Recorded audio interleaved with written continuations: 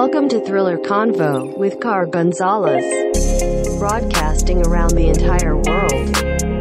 From Austin, Texas, via Simplecast, and supported by listeners like you. Thriller Convo is where we cover the latest and greatest people in the blockchain space. We use the Thriller podcast platform to move the world forward. Always. Now, here is your host, Car Gonzalez.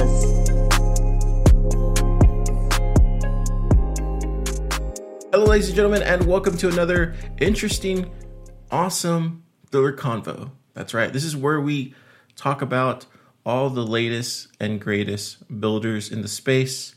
And today we have on James from Cypherium. How's it going, James? Good. Thanks for having me. How you doing, Car? I'm doing great. We're recording this live Saturday morning, so I usually sleep in. How about you, James? Yeah. It's been an early morning, but it's nice out. It's not snowing here in New York for the first time. Cool. And we're gonna be talking about his latest project, Cypherium. So, James, can you tell the audience who you are and your background and everything like that? Sure. So I am head of strategic development at Cypherium, and so I work with a community of developers led by Sky Guo, who designed our product, Cypherium. And Cypherium is a third generation blockchain smart contract platform that brings two major innovations to the space that I think we might talk about. The first is a hybrid consensus protocol, and so that is a dual chain protocol that uses both proof of work and practical Byzantine fault tolerance. And the second is a Java virtual machine, so a virtual machine that is written and runs Java contracts.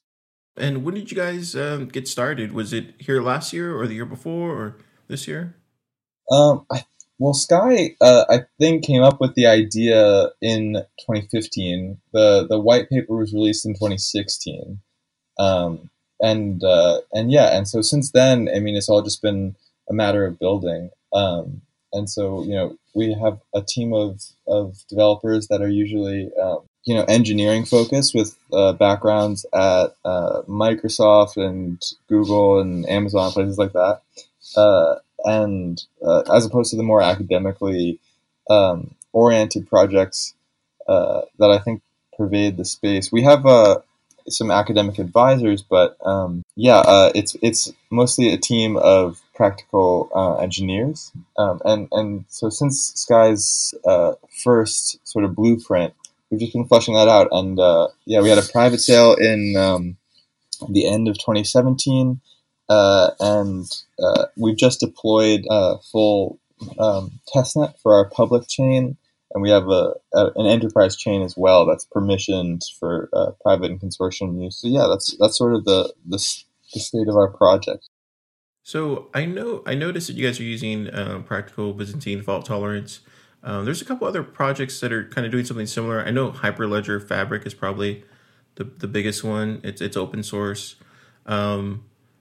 When it comes to enterprise right now, are you guys finding it tough to kind of get implementation for that, or to get people on board to use that, or do you feel like it's having to compete with Hyperledger Fabric and all that stuff, or are you guys doing something completely different that you don't see that as anything that could get in the way in the future?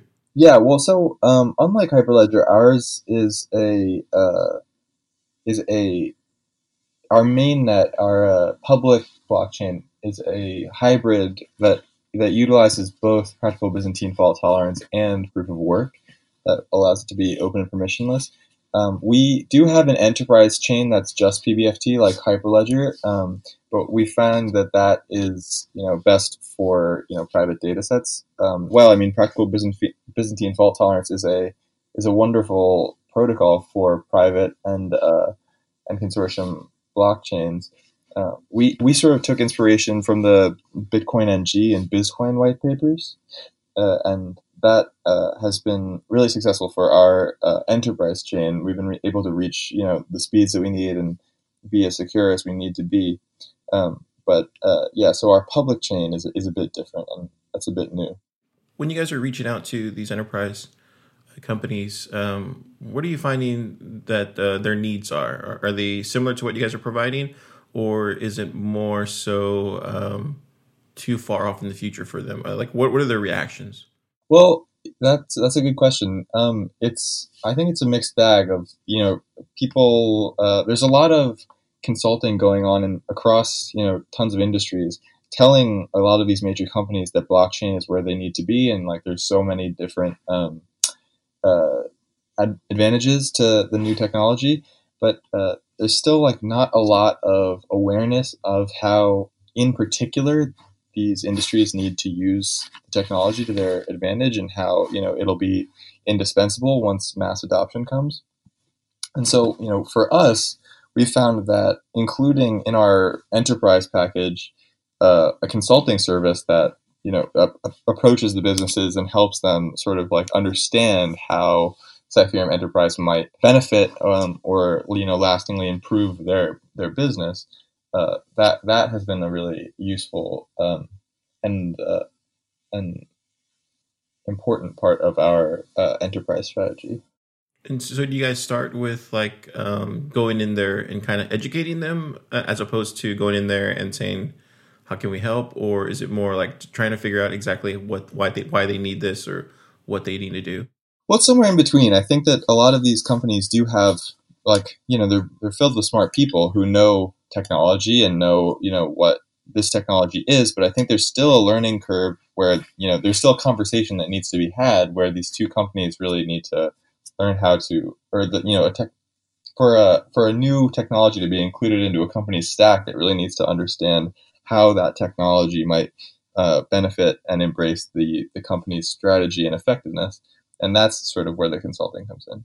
This is all sort of different, though, from there's companies that certainly would benefit from a public blockchain, and tons of dApps that are going to be built on our public blockchain or new protocols. And that's sort of a different business model, because those companies are sort of are using an open source network as opposed to trying to approach a private enterprise client. I guess my next question. This is kind of, I guess you guys answered it on y'all's Medium page. So I see that some people used to work for IOHK, which is the same big company that brought us Cardano. Like, what's going on there? Yeah, so that was our auditor. That we hired a similar company or the same company to audit our protocol, just to make sure it's secure. But we don't have cross developers. And then I also see that you guys have Jeremy Gardner. So he's pretty big in this space. How did you guys hook up with Jeremy and get him on board as an advisor? Well, I think that he I think a lot, because of our development and our roadmap, a lot of the news about us and the interest has come off just the strength of the design strategy, which a lot of people talk about. My perfect coin is a combination of this and this, and so that is sort of what we I think presented to a lot of people in this space, that we brought the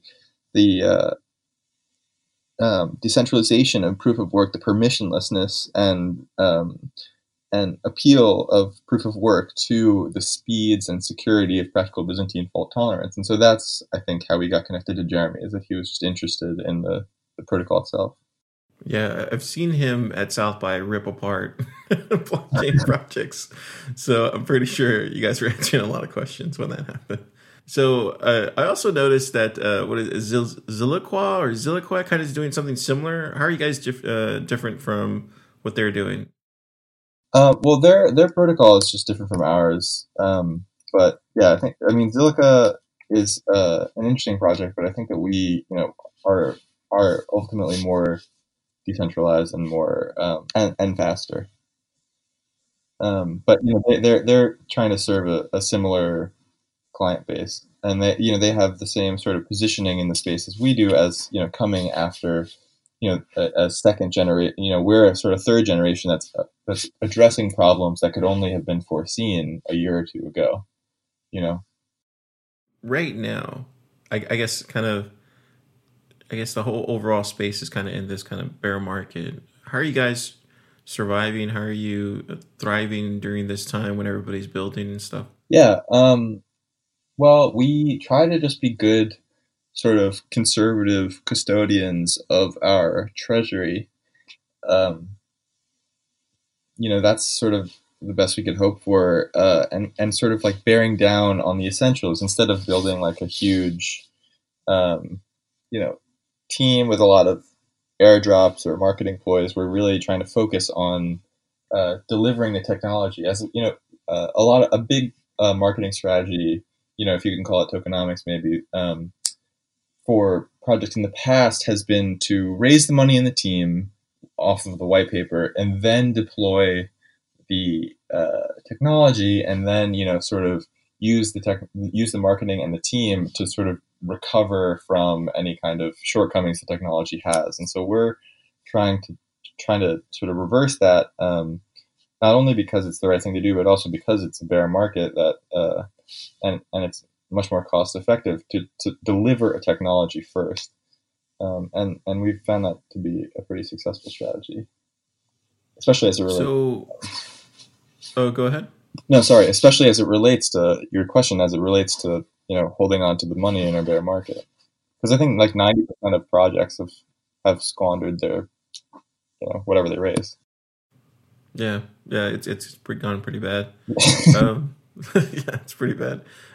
So Cypherium virtual machine, tell us a little bit about it.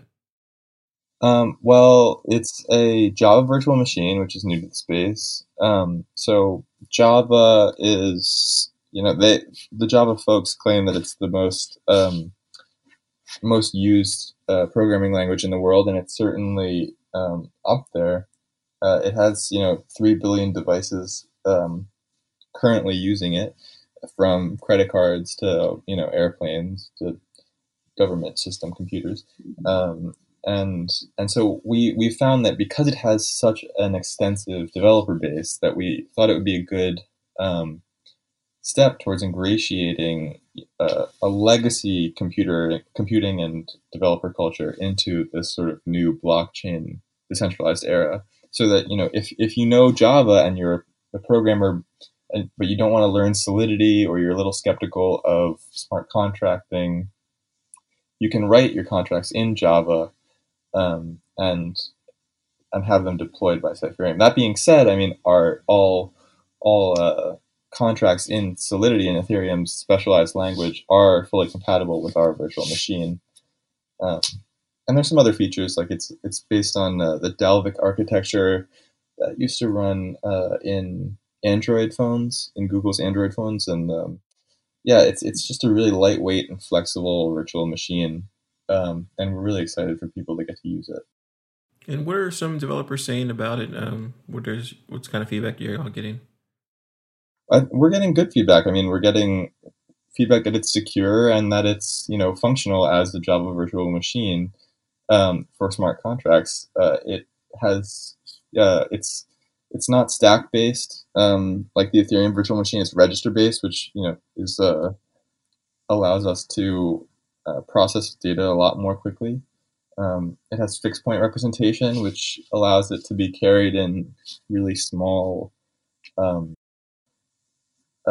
devices like credit card chips. I mean, it's an exciting time for that technology. I think that it's a lot of people are using a lot of products are trying to extend out from Solidity by appealing to Python or C++, but those are still pretty specialized. Okay, so Cypherium, what's up with the name? Tell me about it.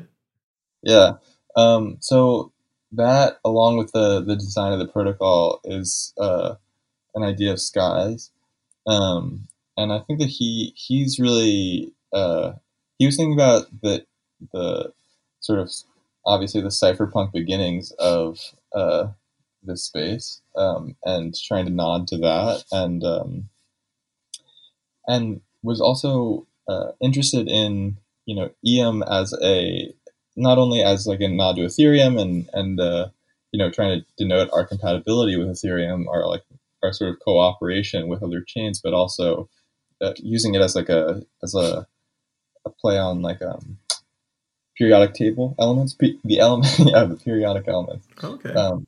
Yeah, and so he trying to see these computing resources as a new sort of natural resource was interesting to him. But yeah, it's a fun name. Yeah. When I first heard of it, I was like immediately thought of like what's that guy's name in the Matrix? Neo. Well, not Neo, but I guess in part one where he like.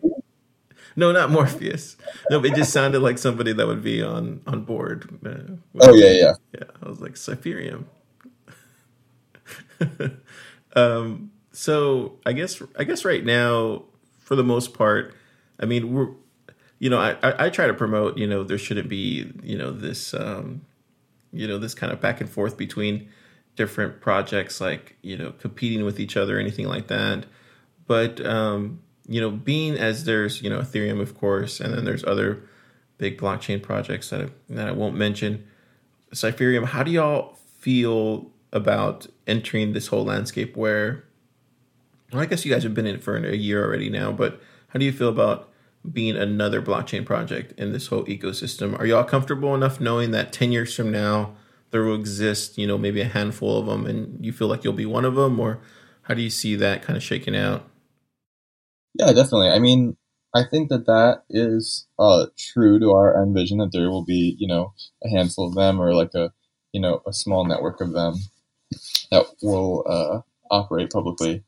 But I think that it's the nature of the space for things to build together, and I think that Cypherium couldn't have existed without Bitcoin NG, and without Ethereum, and I think that that's a good thing, not a bad thing. I don't think that there needs to be a kind of like zero sum competitiveness or like war of ideas between the projects, and I think that that's also witnessed in our protocol itself, where we're really trying to get towards a cooperative mining system. It's witnessed in our protocol that non-cooperative mining is one of the main things that leads to. I mean, non-cooperative mining can lead to malicious attacks, like 51% attack. That's a sort of root problem. And so I think that just cooperation on that level and on the macro level between projects would really benefit the space. Yeah, and I love that you guys are willing to, work within that Ethereum kind of, I don't want to say ecosystem, but you guys are willing to, at least extend out a hand, right? Do you think more projects will likely do that in the future, or what do you think? Yeah, absolutely. I mean, it's sort of in the spirit of the space to build on what works, not to try to erase. And I mean, there's a lot of obviously bickering and forking and fighting, but I think the things that will win out are the things that work. And so, the stronger, or the more consensus there is around, where we're strong, the stronger we all are. I totally believe that too. I think there needs to be some cooperation of some sort for any of this to take off. I mean, competition's good, and it's great. It brings out the best in people sometimes, but yeah, there should definitely be some kind of extension of at least a hand. Do you guys talk to other developers and other blockchain projects? Do they kind of have the same mindset, as far as you can tell when you go to conferences or anything like that? Sure. I mean, Emin, another one of our advisors, like Jeremy, is working on projects of his own, and I think that just there's always going to be a kind of collaborative effort going on in such a nascent and like cutting edge space, that like we are on the same team ultimately.